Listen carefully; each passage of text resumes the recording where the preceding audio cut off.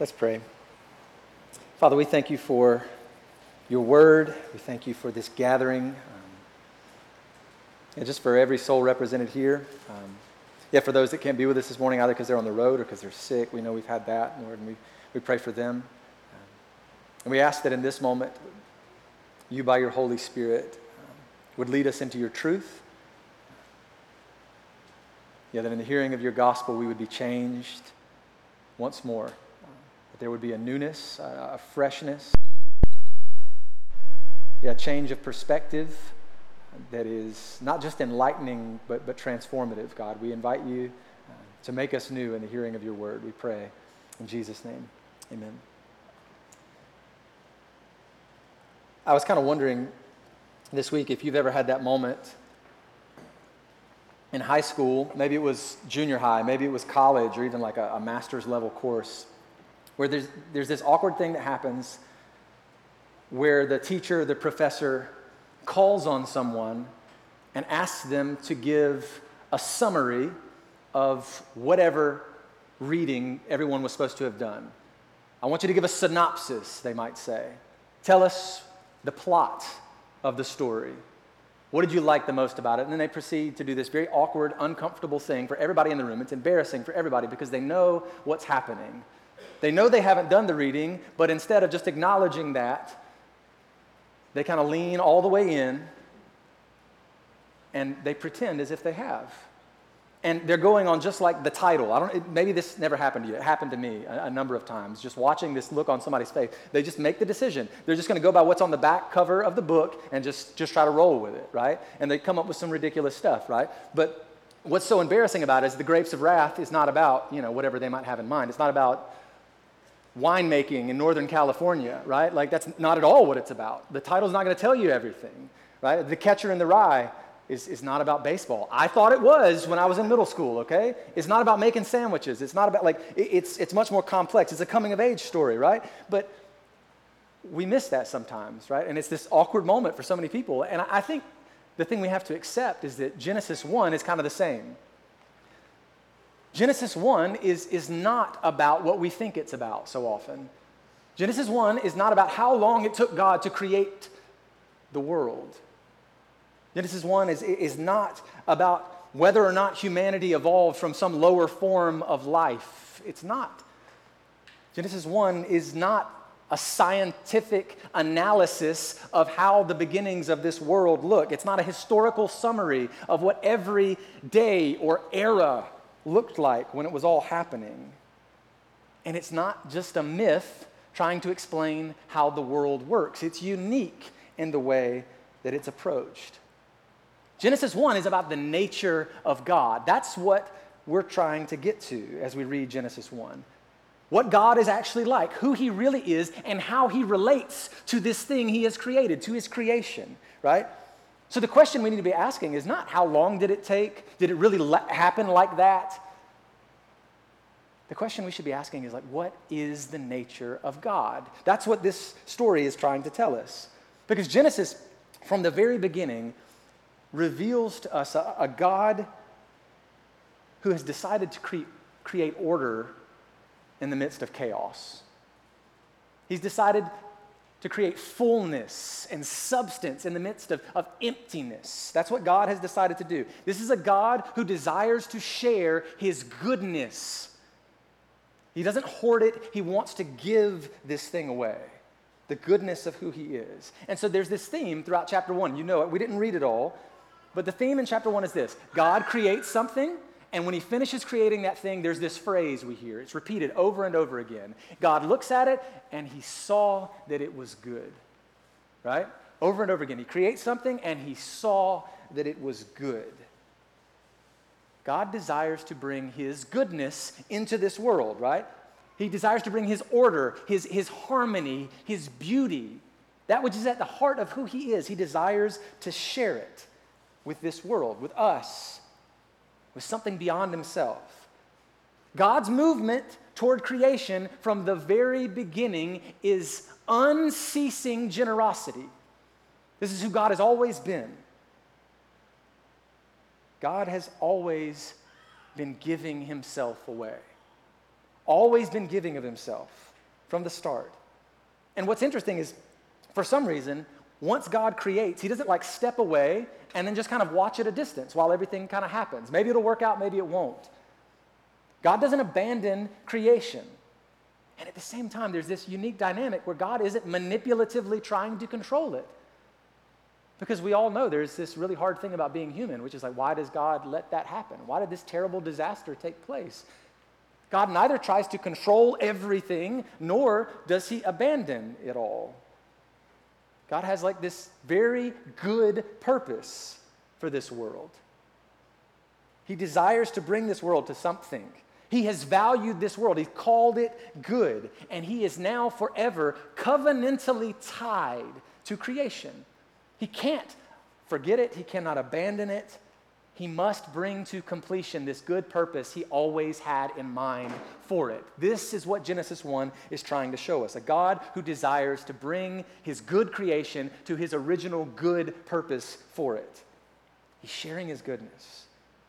But more than anything else, though, maybe you are captivated by this line in the passage. I think it's the most intriguing part of the whole thing. And God said, "Let us make mankind in our image." Let us make mankind in our image. And we're left with this question again. Well, what is the image of God? If I am to image God, what does this image of God look like? What is the nature of God that he is imprinting on humanity? What does that look like? But then there's more. There's this subtle little pronoun, right? Used over and over. Us. Our.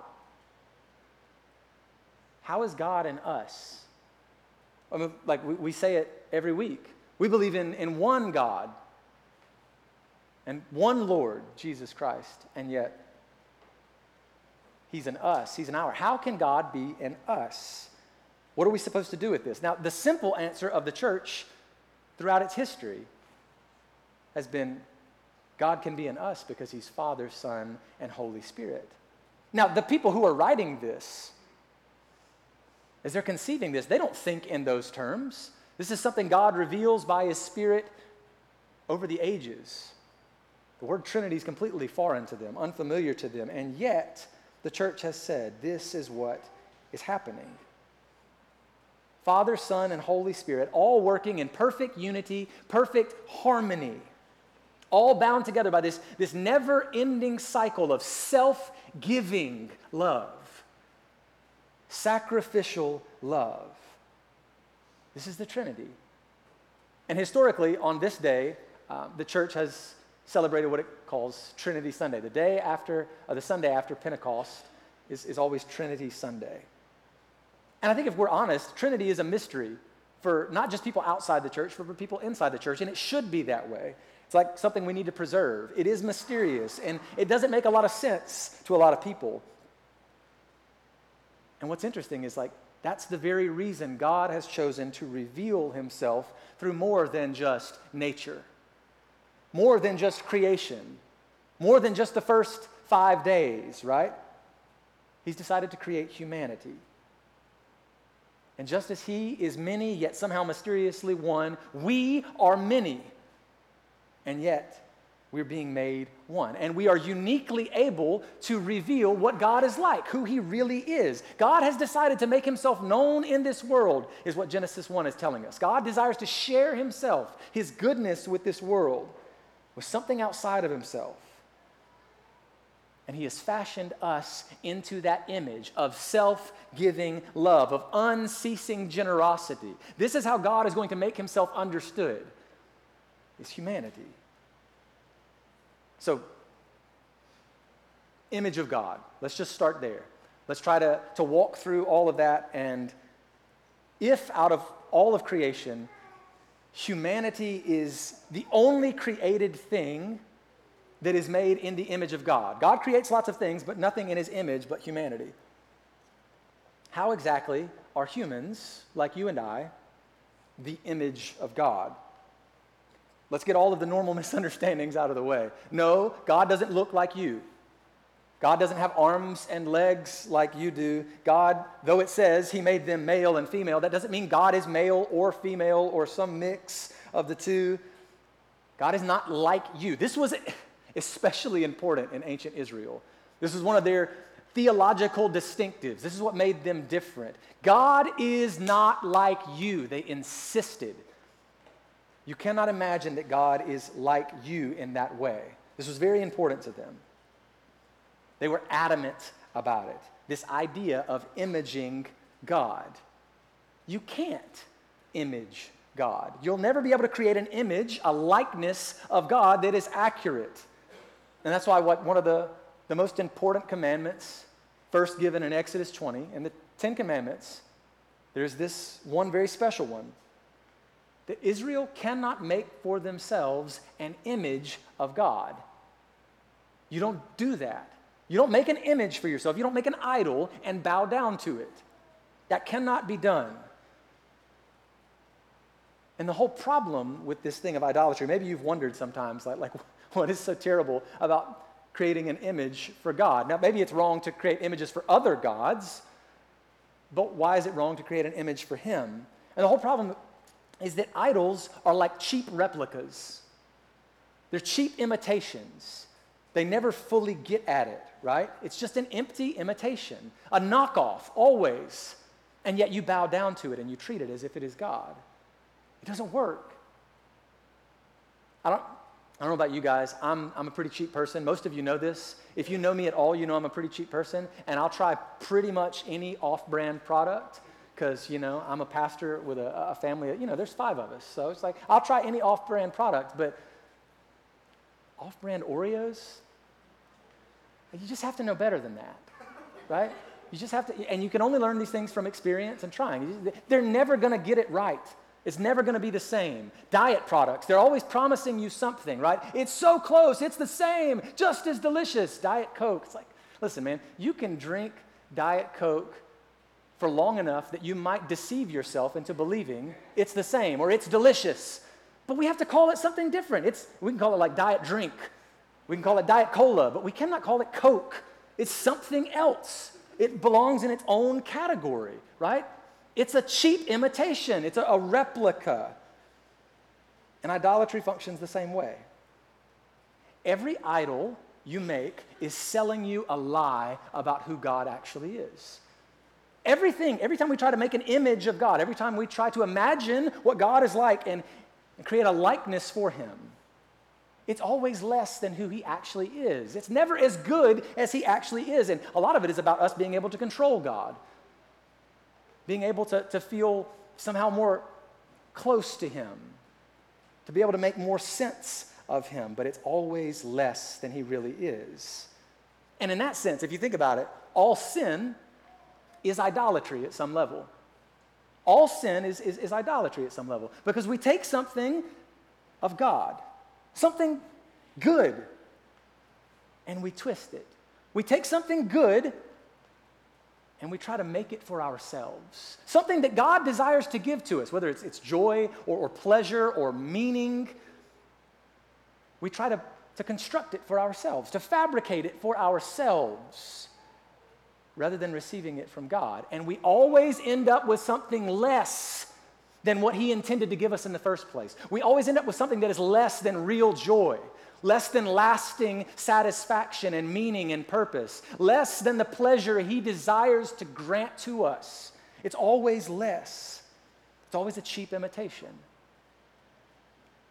Idols are empty. Sin is empty. And it's an affront to who God is. This is the way they feel about the idea of imaging God, giving God an image. But the rest of the nations around Israel do just that. That's what they're always doing. Religiously, this is how they functioned.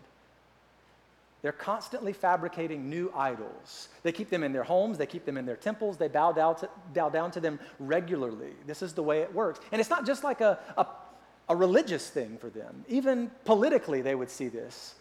A king very often would erect statues all over his domain so that people who might live at kind of the edge of his domain, who might never encounter him, who might never see him and know him for who he really is, Instead, he would erect a statue there so that those people, though they might never encounter him, they would know who he is, what he's like, how powerful and sovereign he is, his great feats, how he's defeated all these other kings.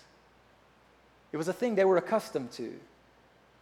So when Genesis says God made humanity in his image, it's as if God is saying humanity is the only suitable image of God.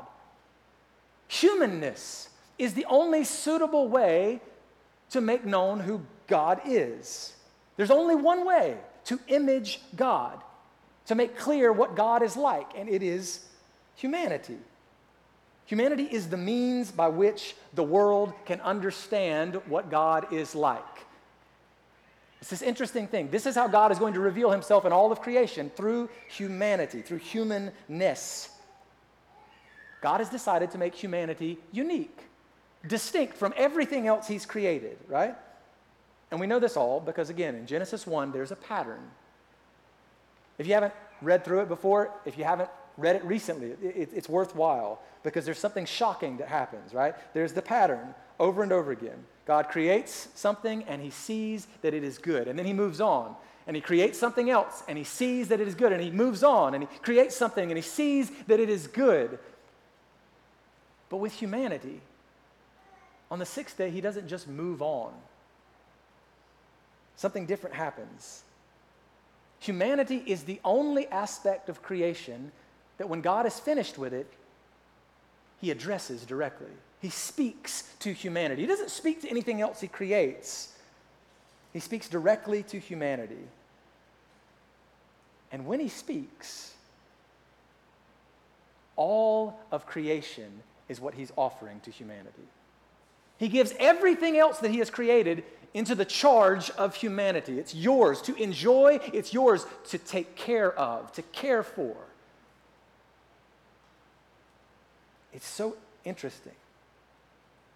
God creates and he sees that it is good. God creates and he sees that it is good. But when he's finished with humanity, we're told God looks at it and he sees it is very good. It's very intentional in the Hebrew. It's good, it's good, it's good, but with humanity, somehow creation becomes very good. God treasures this in a unique kind of way. And he invites humanity to be fruitful, to multiply, to increase the boundaries of this kingdom he's building on the earth, to spread it. God values humanity differently. He sees its goodness. He celebrates its goodness. And so he gives humanity authority. He gives humanity a voice in creation. God invites humanity into the joy of his existence. God invites us to experience what he has always known eternally. He invites us into the joy of who he is. And so he gives humanity the freedom to do what they desire, to pursue what they love, what they care about, what they want. Just as God himself is free, he allows us to be free. Just as God has power and authority, he allows Adam and Eve to rule, humanity to rule and have authority. But it's different. The freedom and authority that we normally imagine is not what God has in mind. God's brand of freedom, God's brand of authority look completely different. God doesn't manipulate or force his way into anything. God doesn't use his freedom for his own sake. God doesn't hoard his goodness to himself for his own sake. He gives it away. This is who he is. And in Genesis 1, it's like humanity is being invited into that, to learn that, to learn God's freedom, to learn his authority, to learn this way of functioning. Not as something for ourselves, but as something to be shared. To learn that grace that is at the heart of who he is. To learn that self-giving love that is at the heart of who he is. To learn that unceasing generosity that is at the heart of who he is. Learn grace and give it away, because that is what God has always been doing. This is what it means to be made in the image of God. This is how God wants to make himself known, solely through humanity. It's what it means to be made in the image of God. But remember, God does something intriguing. The statement made is, let us make man in our image. You can't get around it. It's unique. It's very intentional what they're doing. It's not a mistake. It's there and it's repeated. We believe in the idea of the Trinity. We believe in the idea of a God who has made himself known as Father, Son, and Holy Spirit. We profess this week after week.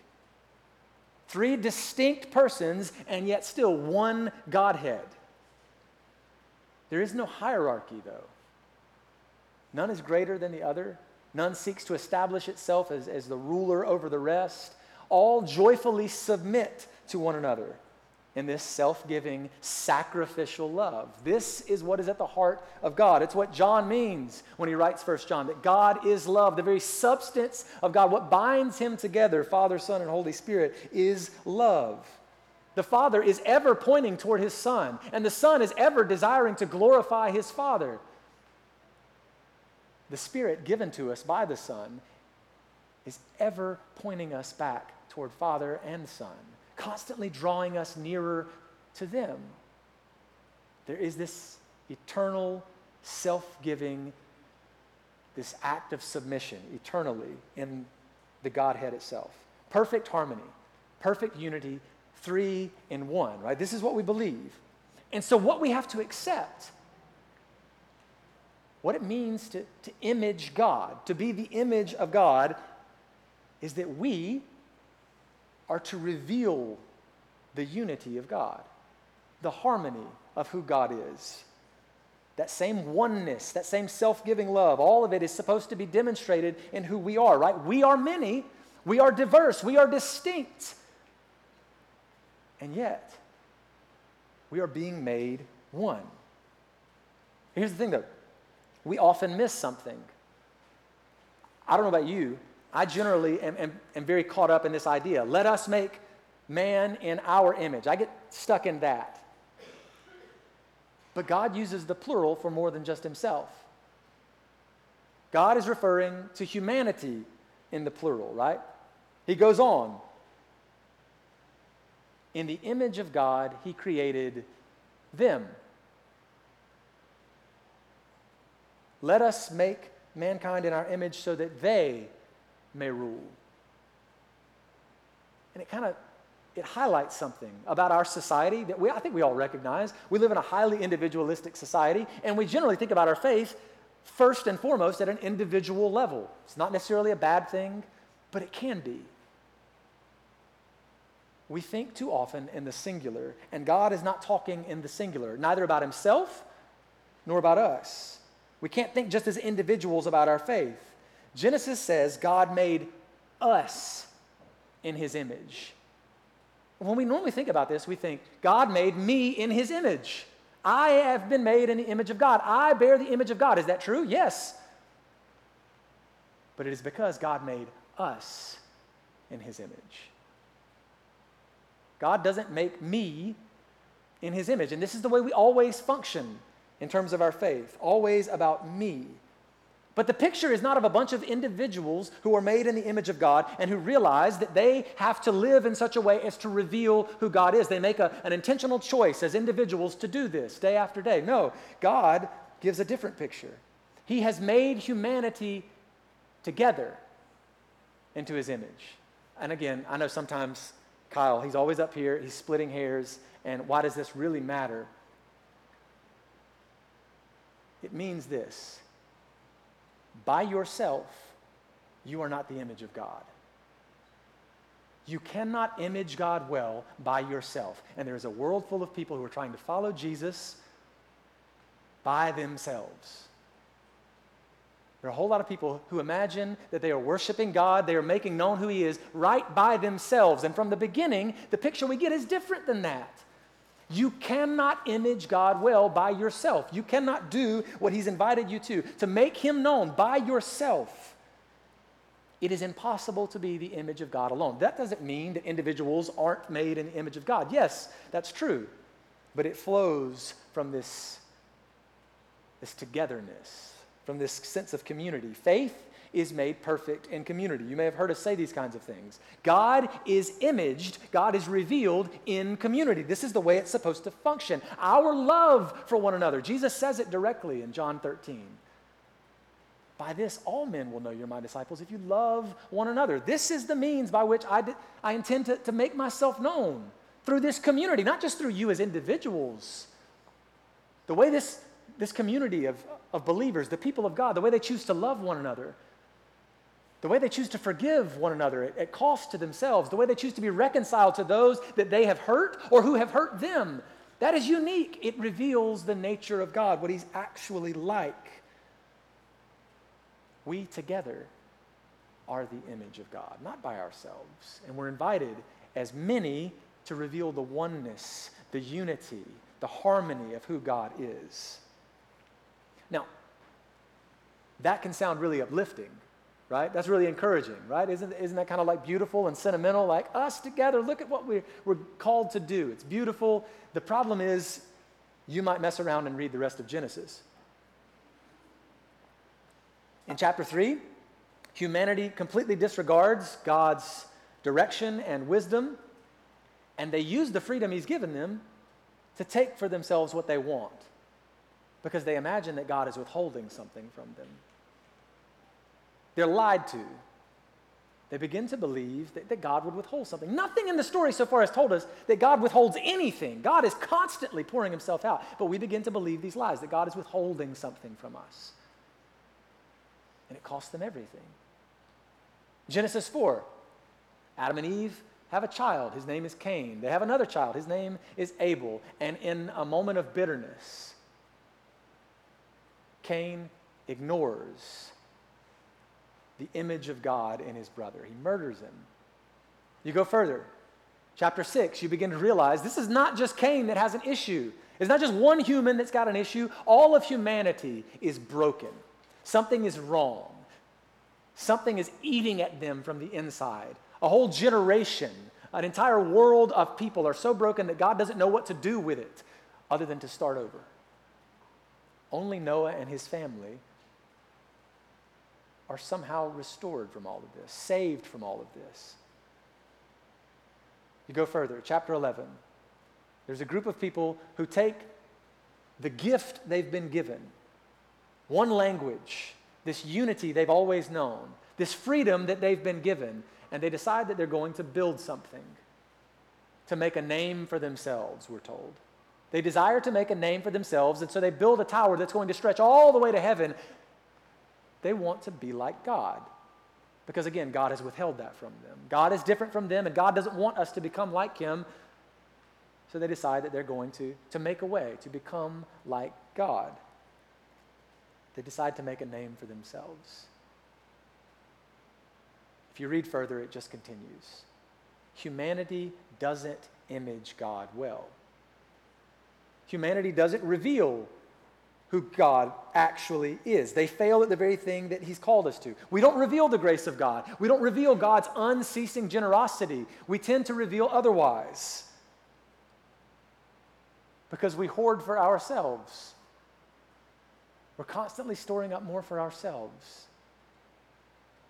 And we constantly spend our lives trying to explain why we can't be more generous. We constantly spend our lives trying to explain why we can't be more gracious because, once I forgave fill in the blank and they hurt me. They rejected it.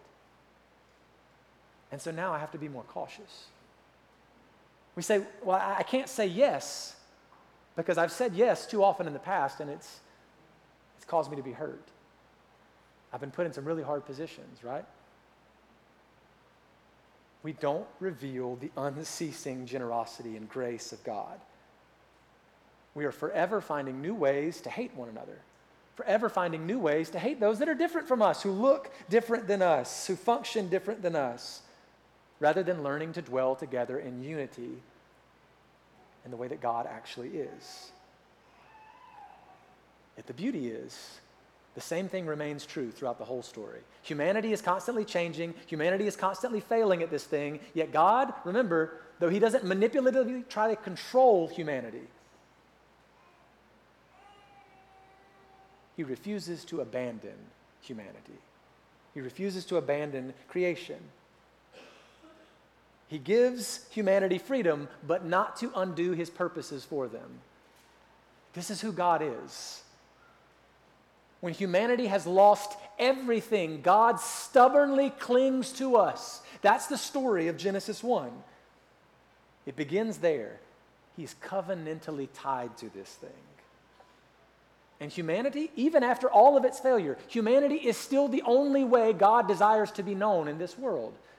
This is the way God desires to be known, through humans as broken as you and I. This is the only way God desires to be imaged in this world. It's through humans, through humanness. It's the only way God will do it. And that's why, when he sees humanity is so severely broken, he doesn't just start all over. He sends the eternal Son to be born as a human. Because the same thing God always intended from the beginning, he intends now in Jesus.